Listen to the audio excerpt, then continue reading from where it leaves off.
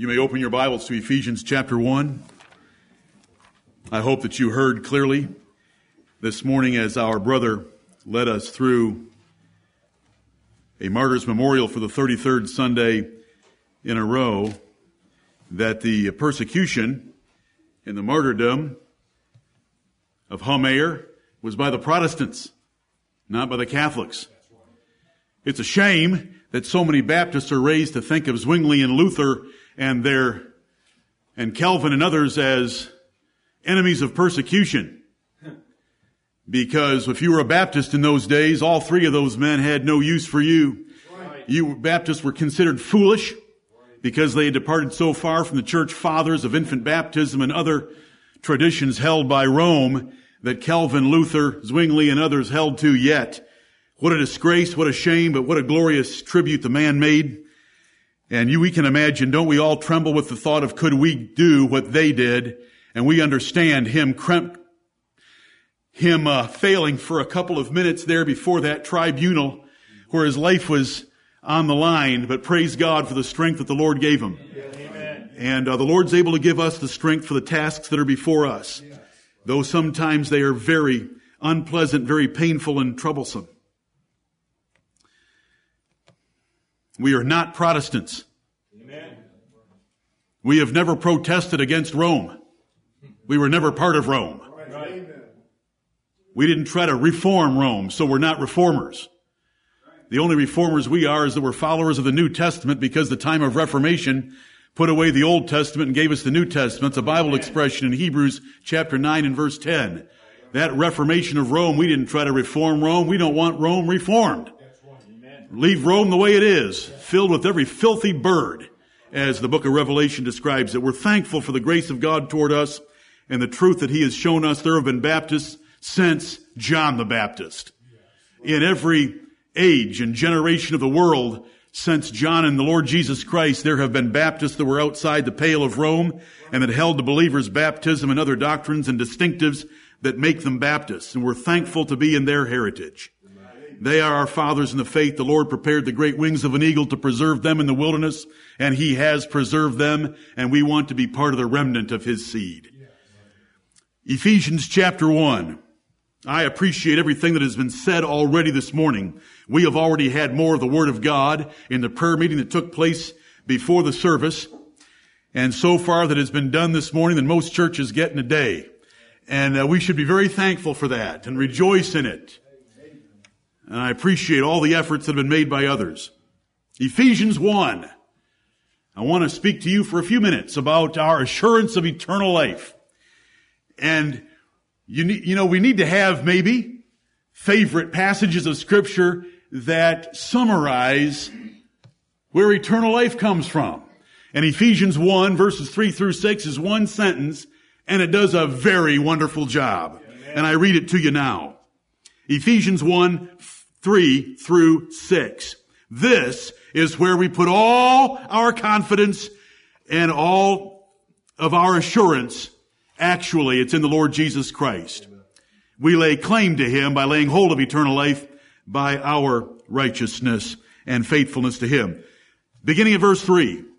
Blessed be the God and Father of our Lord Jesus Christ, who hath blessed us with all spiritual blessings in heavenly places in Christ, according as He hath chosen us in Him before the foundation of the world, that we should be holy and without blame before Him in love, having predestinated us unto the adoption of children by Jesus Christ to Himself, according to the good pleasure of His will, to the praise of the glory of His grace, wherein He hath made us accepted in the Beloved. I had a great privilege, and I thank you for it, to meet with you on Wednesday evening and preach to you briefly about God's everlasting love for His elect and their eternal union with Jesus Christ. Are you able to hear this read to you? Are you able to look at it and know that it is describing our eternal union with Christ? Right. because God chose us in Him before the foundation of the world. And when it's before the foundation of the world, when time began, then it's eternity. It's our eternal union in Christ. What is in Christ? All spiritual blessings. Our adoption. Our acceptance by God. Us being holy. Us being without blame. Us being loved by God. It's all by God's everlasting love and choice of us before the world began to always view us in Jesus Christ. It is a forgotten doctrine today. It was an attacked doctrine in yesteryear, yestercentury. And I thank the Lord that He's shown it to us, convinced us of it, and caused us to love it. And I hope that you love it with me. Blessed be the God and Father of our Lord Jesus Christ, because that is the origin, that is the first cause, that is the source of all things. There is a first cause. It is the God Almighty. And He chose us in Christ before the world began. And in Jesus Christ we are inseparable from Him.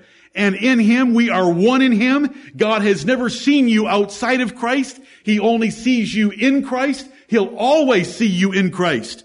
And we are going to be where Christ is. Christ is the first fruits of them that slept. He is the head. We are the body. He filleth all things in all, but we're the fullness of Him that filleth all things in all. We're tied together with the Lord Jesus Christ and tied together since eternity. This is our doctrine. This is our salvation. And this is how men gain eternal life, by the choice of God to put them in the Lord Jesus Christ and to assign the Lord Jesus Christ before the world began to die, to live for them. Because after He died, He rose from the dead, and after 40 days, by many infallible proofs showing Himself alive to His disciples, He ascended up into heaven and sat down at the right hand of the Majesty on high, where He lives forever to make intercession for us as our great high priest. Amen. He will never lose a single one of them. He said so Himself in John chapter 6.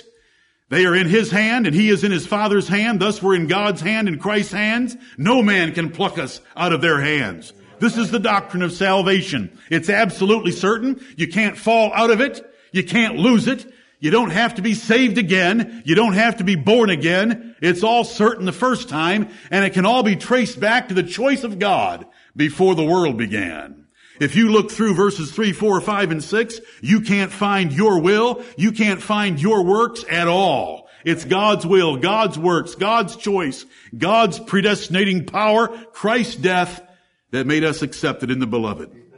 Our faith or works have nothing to do with initiating or securing God's grace. They are only the evidence that God's grace is in our lives. And you've already heard that this morning, that if we live like Psalm 26 describes in its evidence of our regeneration, and if you're regenerated, it's evidence of your justification, and if you're justified, then it's evidence of your election in God and predestination to the adoption of sons before the world began. It's all linked together in Romans chapter 8, verses 28 through 39. You can't break a single link of it. It's a chain of grace. That's how we're saved. Well, how do I know I'm saved? Okay. Genesis chapter 4. Let's go.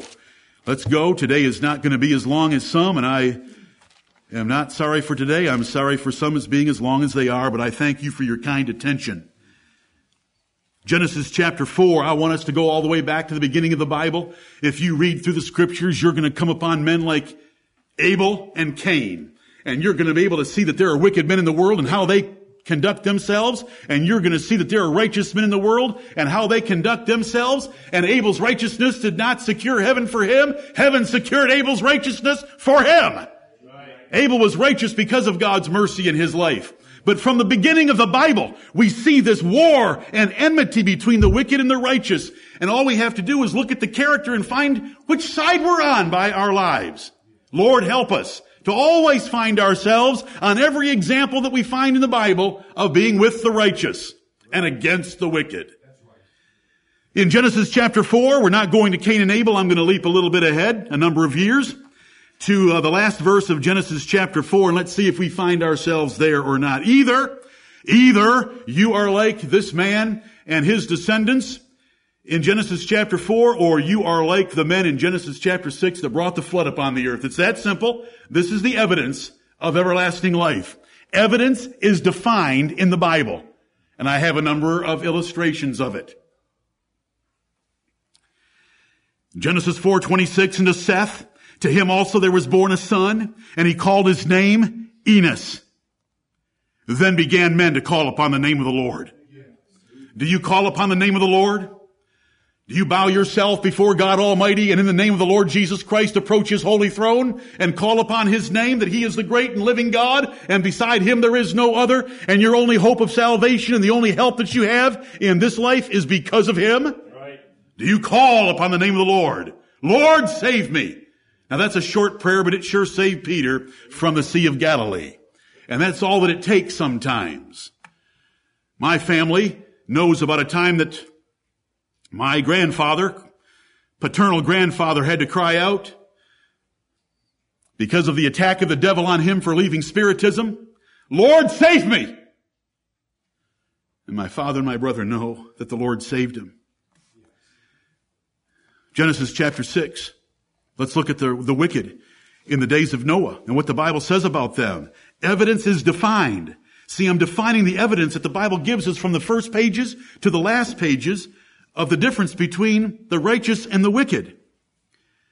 Verse 5 of Genesis chapter 6, and God saw that the wickedness of man was great in the earth, and that every imagination of the thoughts of his heart was only evil continually. Now, which one are you like? They called upon the name of the Lord in Genesis 4:26, or every imagination of the thoughts of his heart was only evil continually. Now there's a continuum, of course, between those two, but when you really boil someone down, you can tell what side they're on. Calling upon the name of the Lord in love and faithfulness and fear to him, or their thoughts just continually churning with imaginations of mischief and evil. Lord, thank you for the definitions. Amen. Show us more. Psalm 10. Psalm 10.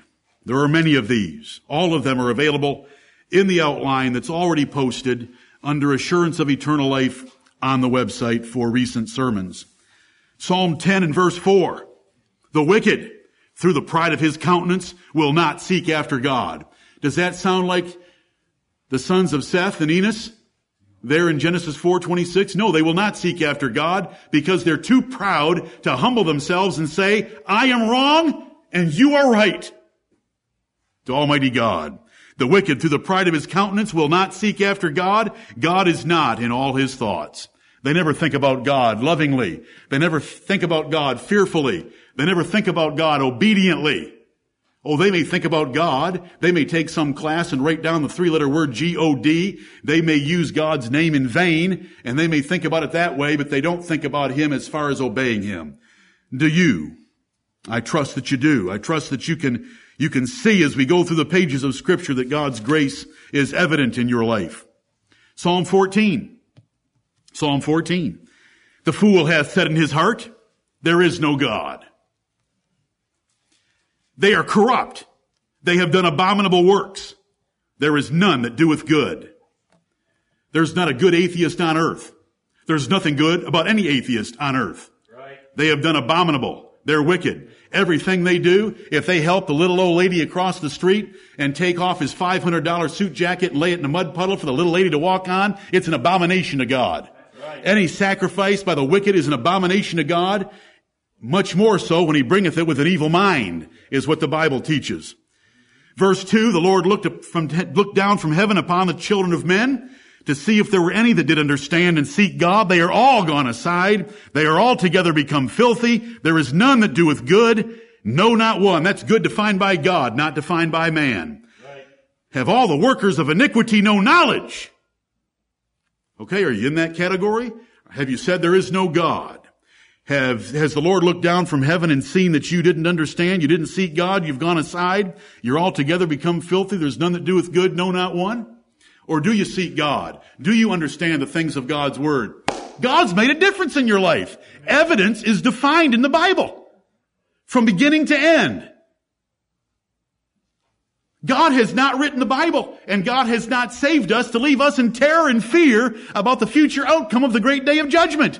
He wants you to have boldness in the day of judgment. He wants you to have boldness leading to the day of judgment.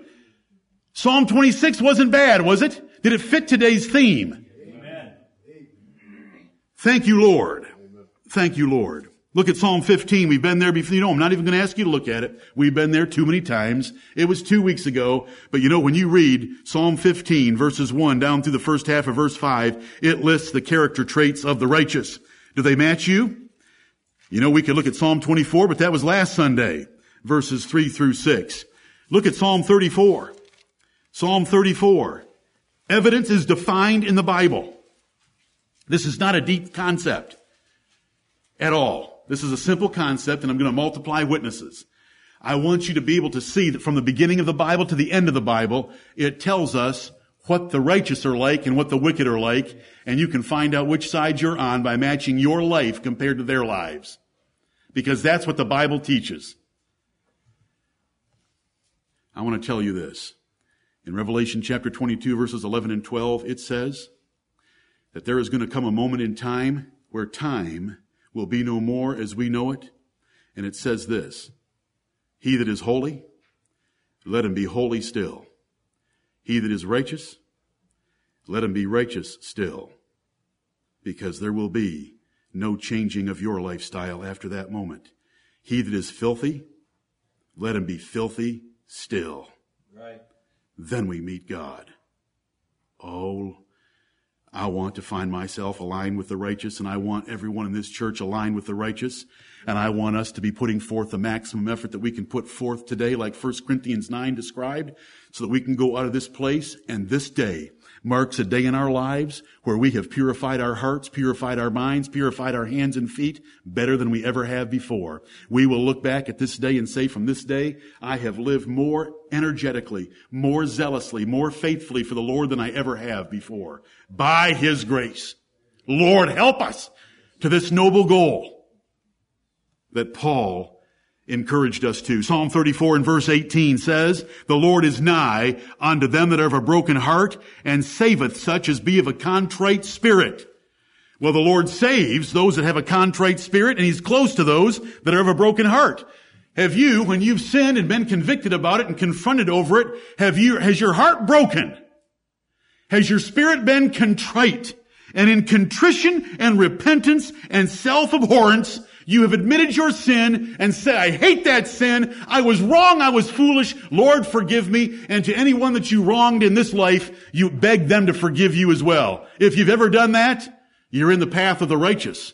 You're in the straight and narrow way, brethren, because I want to tell you a wicked man does not do that. A wicked man, when he gets caught, will be upset that he got caught, but he will not have a broken heart. He is just waiting to get away from whatever caught him and get away from that authority, and so he can commit it again.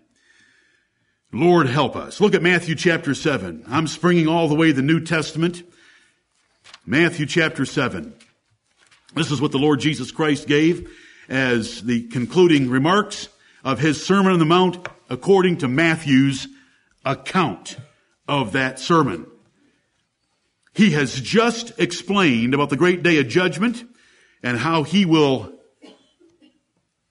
cast many away from Him and say that He never knew them in verses 21 through 23. And then He said this in a context of the final judgment. Verse 24, therefore, when we get a therefore in conjunction with the great day of judgment, we want to listen. Therefore, whosoever heareth these sayings of mine and doeth them, I will liken him unto a wise man which built his house upon a rock, and the rain descended, and the floods came, and the winds blew, and beat upon that house, and it fell not, for it was founded upon a rock. This is the great day of judgment. This is keeping the sayings of the Lord Jesus Christ. The Apostle Paul in 1 Timothy chapter 6 would say that you can lay up in store a good foundation against the time to come. Right. This is the good foundation against the time to come. Your house, your life, built upon a rock. And the winds and the waves and the storms came and blew against your house or your life in the great day of judgment, but you stand. Because you have the evidence of eternal life by keeping the sayings of the Lord Jesus Christ. Verse 26, and every one that heareth these sayings of mine, and doeth them not, shall be likened unto a foolish man which built his house upon the sand. And the rain descended, and the floods came, and the winds blew, and beat upon that house, and it fell, and great was the fall of it. Now, that's the difference in the great day of judgment between those who keep the commandments of the Lord Jesus Christ and those who don't. Right. Now, when you flip through the pages of Matthew chapters 5, 6, and 7, do you find yourself matching up with what's described there? Do you love what's described there? Do you try to keep what's described there? When you don't keep what's described there, do you confess those sins? Your house is built upon a rock. You have laid up in store a good foundation against the time to come. Look at Luke 3. Luke 3. This is very simple. But assurance of eternal life is very simple. Are you living like the Lord Jesus Christ? And is your life conformed to Him? Is it transformed from this world, or is it conformed to this world? Luke 3, John the Baptist is preaching. He's at the River Jordan, and men have come out to be baptized by him, and several groups ask him some questions. Luke 3:10, the people asked him, saying, "What shall we do then?" Boy, this is a good question. We want the answer, don't we?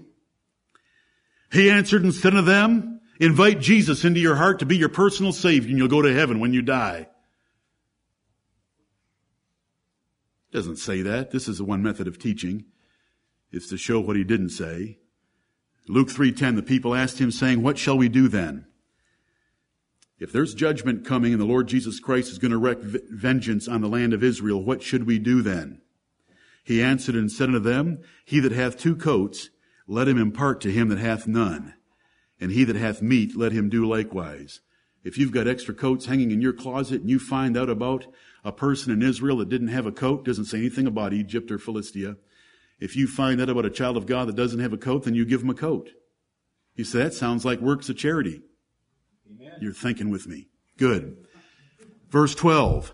Then came also publicans to be baptized. These are the tax collectors, traitors to the nation of Israel. Then came also publicans to be baptized, and said unto him, "Master, what shall we do?" And he said unto them, "Exact no more than that which is appointed you." You know, how was a person supposed to know when the publican came to your door and said you owe 10 grand when the Roman government was only asking for 8? They hated the publicans.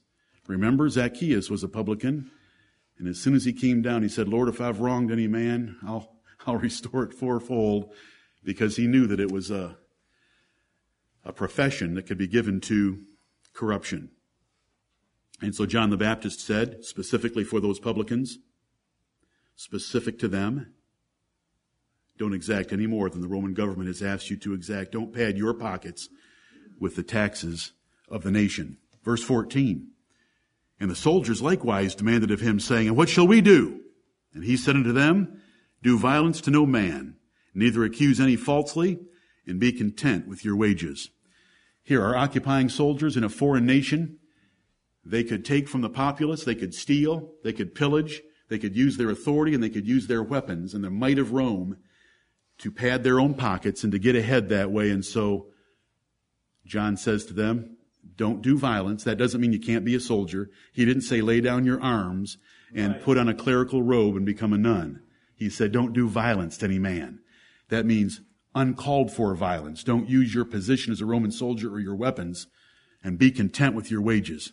You know, the wages may not be very high, and you may have the power of might in which you could take from people, but don't take. Isn't that? This is what the Bible says. You know, where's this? I want you to get up out of your seats right now, by the hundreds and by the thousands. I want you to get up out of your seats and come forward and give your life to Christ. I'm pretending I'm Billy Graham. See, Billy Graham should have pretended he was John the Baptist. Right. When John the Baptist was asked, what should we do? He had specific answers, and I haven't been able to find yet, reading the whole Bible, where anyone ever said, come forward. What I hear is, go and sin no more. Amen. So which side are you on? Does verse 11 make sense to you? Have you tried to do that in your life? Do you want to do that in your life? If you had an opportunity to do it, would you do it? Right. Verse 13, are you fair in all your business transactions? Verse 14, are you content with your wages? That doesn't mean you don't go interview, but are you content with your wages? Okay, Lord, thank you for showing us things so plainly. Look at Acts chapter 9. Acts chapter 9. I watched a biography about Billy Graham in the last week with my wife, and some people would say, well, Billy Graham couldn't be wrong because look at all those people that attended his crusades and that thought he was a great man. That, by itself, is proof he was wrong. Amen. The crowds never went and heard Jesus Christ like that. I wonder what made the difference.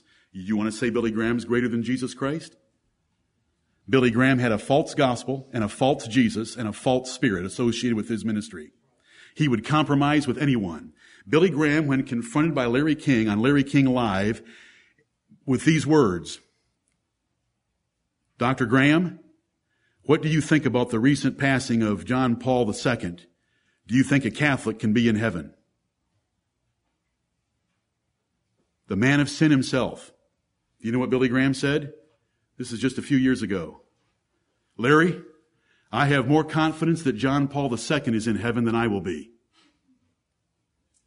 That man doesn't have a clue. He's never had a clue. Right. He doesn't believe that there's a literal burning hell. He's a Presbyterian. He hasn't even figured out the doctrine of baptism. Right. He still thinks you sprinkle babies. You know, whether he was a nice guy or not doesn't matter. And whether he could play a good game of baseball when he was a teenager, I don't care about that either.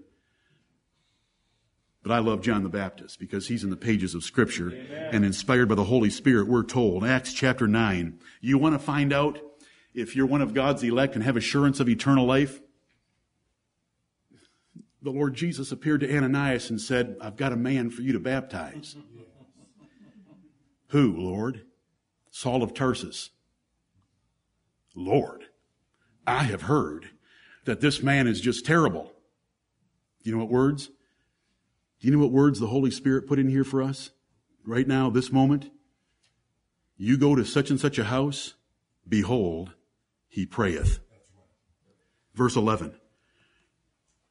And the Lord said unto him, Acts 9:11, the Lord said to Ananias, arise, and go into the street which is called Straight, and inquire in the house of Judas for one called Saul of Tarsus. For, behold, he prayeth. That's a comforting little remark there that's put in by the Holy Spirit to describe the change in Saul of Tarsus' life. Are you a prayer? Do you pray? Praying before your food doesn't count. Praying. Getting down on your knees, getting down in your closet, calling upon the name of the Lord, seeking the face of God, asking Him to forgive your sins, asking Him for a greater blessing of the presence of the Holy Spirit. Do you pray? Behold, he prayeth. Thank you, Lord, for such a little statement. Acts chapter 13. Acts chapter 13. How does the gospel affect you? When you hear the preaching of the gospel, do you want to criticize it? Do you want to question it? Do you want to attack it? Do you want to mock it? Look at the difference in 3 verses.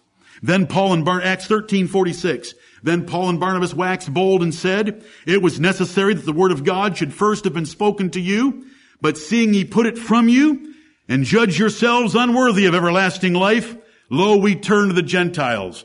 Don't you reject the gospel. The gospel is the good news of glad tidings of things God has done for His people, and you should rejoice and be glad and be thankful about it and want to talk about it because it's the greatest news we'll ever hear. These people didn't. These Jews didn't. So Paul and Barnabas waxed bold and told them, we had to preach it to you first because that's what God required of us, but you've shown that you're unworthy of everlasting life, so we're going to turn to the Gentiles. And verse 48, when the Gentiles heard this, they were glad and glorified the word of the Lord, and as many as were ordained to eternal life believed. Amen. Look at the difference. Which side are you on? You know, the way I preached this 9 years ago, I would say, it is no fine line. Amen. It's a great chasm. Do you rejoice in the gospel of Jesus Christ? If you don't, there isn't evidence of eternal life. If you do, there is. Look at Romans chapter 6. Romans chapter 6. Oh Lord, comfort us with your scriptures. Let us see that this is simple for us, but we want to do more. We want to give diligence to make our calling and election sure. We want to be temperate in all things. We want to seek an incorruptible crown, not a corruptible. We don't want to run as uncertainly. We don't want to fight as one that beateth the air. We want to win the prize. We want to obtain first place. And our goal to obtain first place is not to be guilty of emulation or excessive competitiveness among ourselves. Part of seeking first place in God's calling and the prize of the high calling of God in Christ Jesus is to help others achieve that prize with us. Romans chapter 6 and verse 1. What shall we say then? After 5 chapters of God's amazing grace, and I consider Romans chapter 5 in recent days my favorite chapter in the Bible, and I think I've shared that with you because it's the density of God's grace in Romans chapter 5 is very high. But after you get through Romans chapter 5, look at the very next words. What shall we say then? After 5 chapters of Romans and after Romans chapter 5, what shall we say then? Shall we continue in sin that grace may abound? This ought to be our response. God forbid. God forbid. The doctrines of election and the doctrines of representation by the first and second Adams do not lead me to sin at all. On behalf of what God's done for me, I want to live for Him. God forbid. How shall we that are dead to sin live any longer therein? And then he goes on to describe how we should come up out of the waters of baptism and walk in newness of life. There's many more, brethren. I have about 60, and I've only given you about 10 or 12. Look at Colossians chapter 3. There's so many more. You know, we could fill pages with them because when you read the Bible is the history of the righteous and the wicked. And every time we find a description about the righteous, we should look at it and say, I want to thank you, Lord, I'm like that. Or, Lord, I want to be more like that. Or, Lord, I want to be much more like that. Help me. When we see the wicked, Lord, don't ever let that touch my life. Keep me from that. Incline my heart away from that and toward righteousness, like David would pray. Colossians chapter 3 and verse 16. How do you sing, brethren? How do you sing? Let the word of Christ dwell in you richly. Colossians 3:16. Let the word of Christ dwell in you richly in all wisdom. Does Christ's word, does the gospel of Jesus Christ dwell in you? Are you wise about it? Do you understand it? Are you full of the wisdom of God through Jesus Christ our Lord? Let the word of Christ dwell in you richly in all wisdom, teaching and admonishing one another in psalms and hymns and spiritual songs, singing with grace in your hearts to the Lord. When you're singing, are you thinking about the Lord? Are you thinking about the grace that's welling up inside of you that wants to find release in public singing? It's part of the life of a Christian. Do you swell up with it? Do you love to raise congregational singing to the Lord? It's an evidence of eternal life. Blessed is the man that endureth temptation. James chapter 1 and verse 12, for when that man is tried, he shall receive a crown of life. Pure religion and unspotted before the world, pure religion and undefiled before the Father is this, that a man keep himself unspotted from the world and visit the widows in their affliction, James 1:27. Do you care about keeping yourself unspotted from the world? That's pure religion before God and the Father. Do you care about widows? Have you been excited about our little widow getting in her new apartment? Have you visited her? Have you taken her to therapy? Who's going to get to take her home today? I know. Praise the Lord. It's an evidence of eternal life. It's pure religion. When the Bible says pure religion, that should get us excited. Pure religion. Because there's so many false religions in the Bible, and there's so much false religion in the world. And you think, isn't it believing in the doctrine of election? No. The devils believe in the doctrine of election. It's believing in the doctrine of widows. And it's believing in the doctrine of holiness, unspotted from the world. Okay, let me move on to a couple of other points, please. There's many more things that could be said. I've given you a few. There's many more available in an outline and just reading your Bible. When you're reading the Bible and the Lord gives you a description of the wicked, measure yourself. The Lord gives you a description of the righteous, measure yourself. They all had faults. They had failures. The best of men in the Bible tells us about their faults and failures, and so there's comfort. And that's what I want to say to you right now. Sin Sin on the part of a man who's doing and has the character and conduct of the verses we've just looked at no more proves reprobation for you than it does for David or Peter. Sin that occurs once in a while, that you confess and forsake and repent from and turn around and seek God with all your might, doesn't prove your reprobation any more than it does David and Peter's, and it doesn't prove reprobation for David and Peter at all. David was a man that God loved dearly. He did more than commit aggravated adultery and murder. He also cost a man his life by moving the ark incorrectly. He numbered Israel, costing 70,000 lives. He committed murder in his heart against Nabal. He practiced gross polygamy, contrary to the law of Moses for kings, and was a pitiful father among other faults. Are you nervous about his salvation like you are yours? I can promise you where David is. And if you wanted to draw rings around the throne of the Lord Jesus Christ, David's knotted an outer ring. Right. Because when he sinned, he confessed his sins, he forsook his sins, and he pursued God with all his might to make up for those sins. We cannot make up for sins in the legal tribunal of God, but we can make up for sins here to show God our seriousness in following him. We can fast, we can pray, we can confess, and we can say, though, Lord, you will not let me build your temple, I will pay for it. And he went out, as we shall see in the second service, with a blaze of zealousness for the Lord.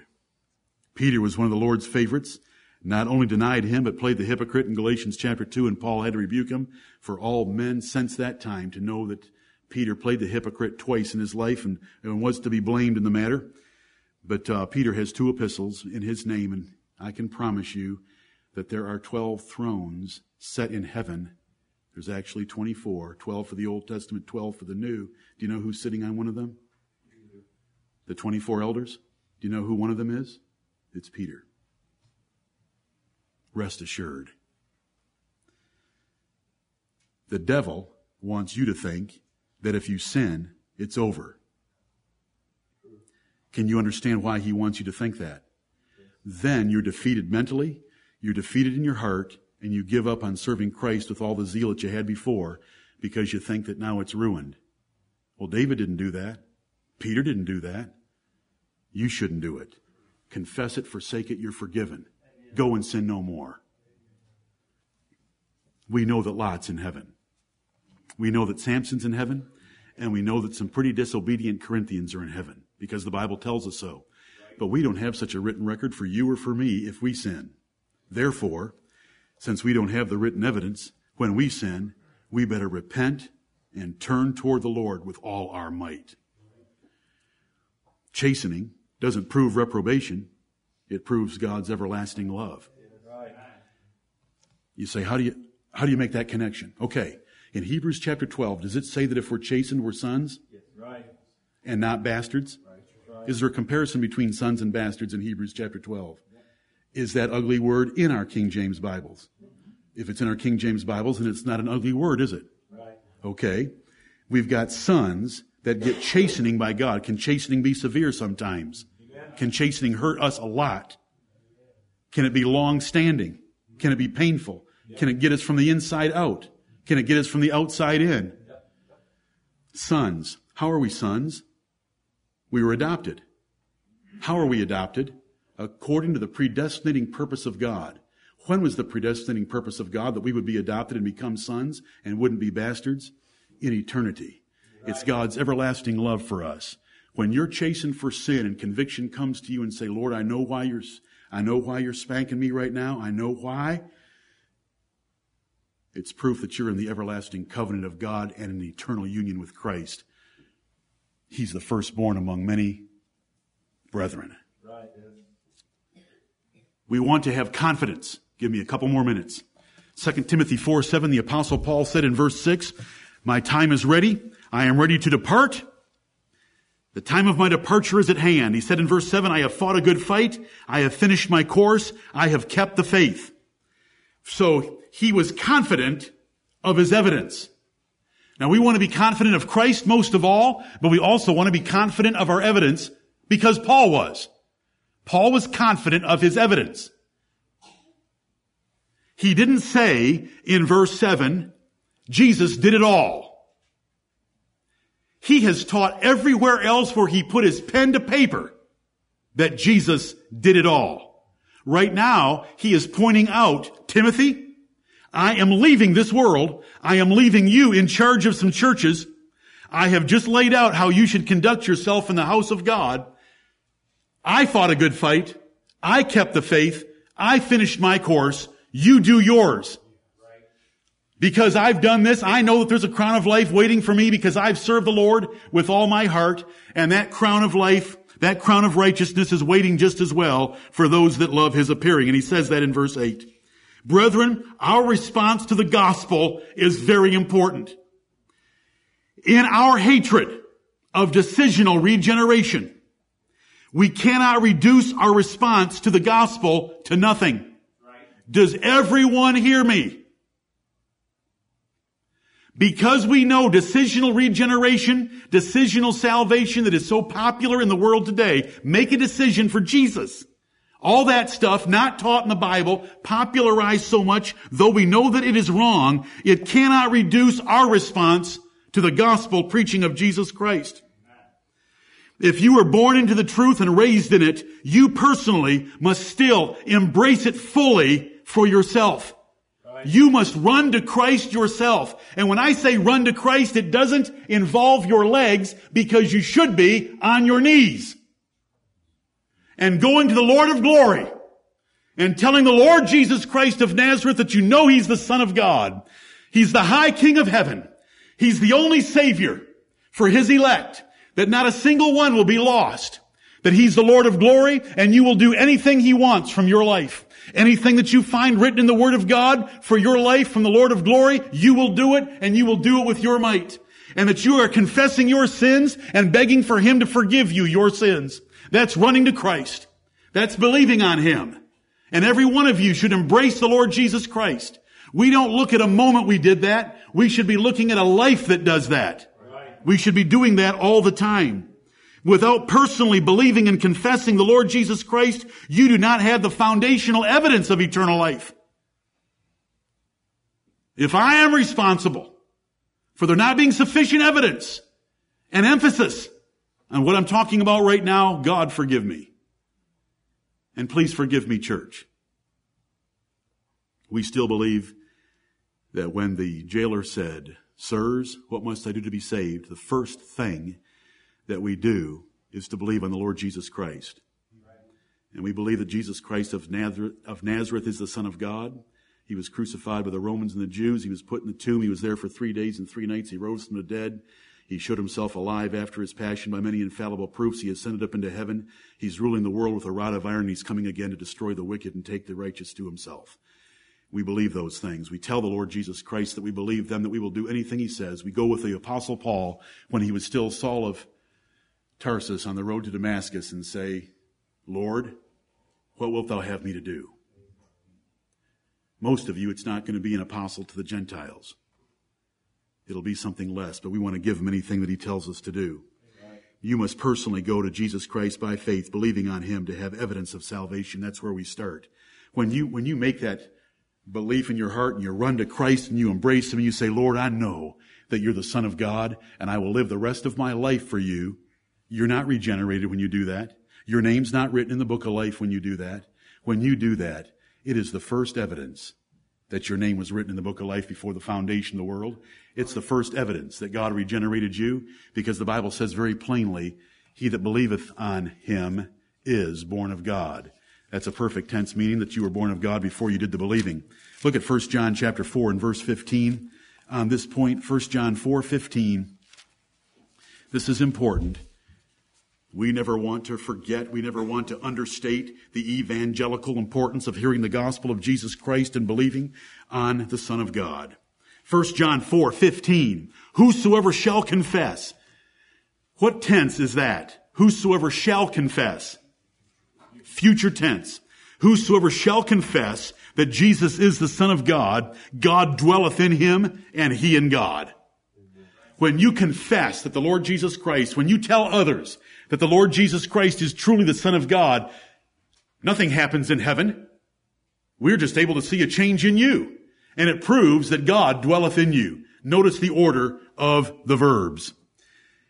The verb tenses of the verbs. It doesn't matter what order verbs are in a sentence. It depends on what verb tenses they have associated with them.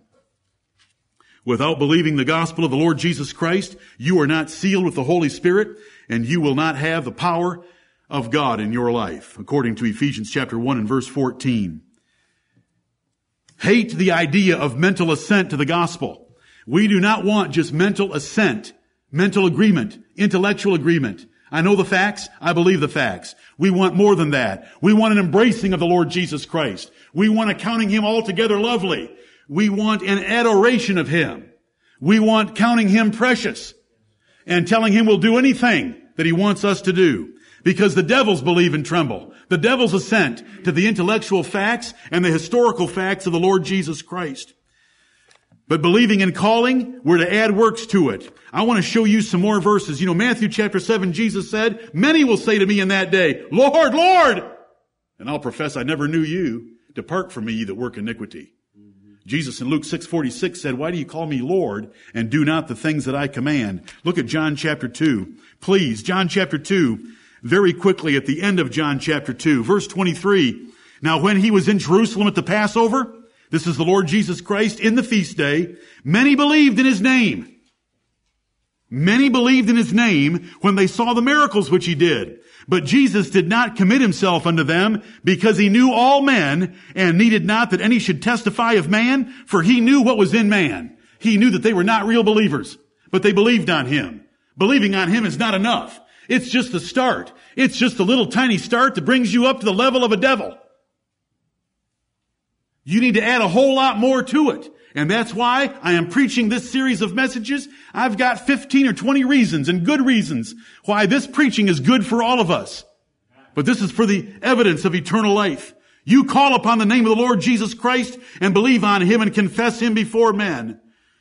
You know, in John chapter 6, there's a long chapter where men sought the Lord Jesus Christ and wanted to make him a king, and they believed on him. But do you know why they believed on him? Because they got a free lunch out of him. That's the feeding of the 5,000, according to John's account of it. Right. They got a free lunch. And so he poked them about the bread that comes down from heaven, that when a man eats of it, he'll never be hungry again. They didn't know what he was talking about. He said, you need to eat me. They thought he was talking about cannibalism. And he did it intentionally because they all left him. And he turns to his disciples and says, you guys want to go away too? That's what he said in John chapter 6. He didn't run after that crowd, even though they believed on him. He got rid of them because they were fake, false, hypocritical, carnal, belly-worshiping believers on him. Those who don't believe the Lord Jesus Christ are going to be burnt up soon, because 2 Thessalonians chapter 1 says that Jesus Christ will soon be revealed from heaven with his mighty angels in flaming fire, taking vengeance on them that know not God and that obey not the gospel of our Lord Jesus Christ. The first thing we should do when we hear the wonderful news of Jesus Christ is taught from the scriptures of the New Testament and the Old Testament prophecies of him, is to embrace him by faith and tell him that we love him and that we believe he is the Son of God and that he has done all that there is to be done, and to forgive us our sins, and that we will live for him with all we have. Right. To get up and to be baptized in his name, and other things that I will preach to you the next time we get together. May the Lord bless the preaching of his word, that every one of us, whether we've done it 1,000 times before or not, will believe on the Lord Jesus Christ and then live the lives of the righteous, separating ourselves by a great distance from the wicked. And that we will do it with our might, disciplining our lives with the temperance of world-class athletes, all for the incorruptible crown of the wonderful words from the Lord Jesus Christ. Well done, thou good and faithful servant. May the Lord bless the preaching of his word. Amen.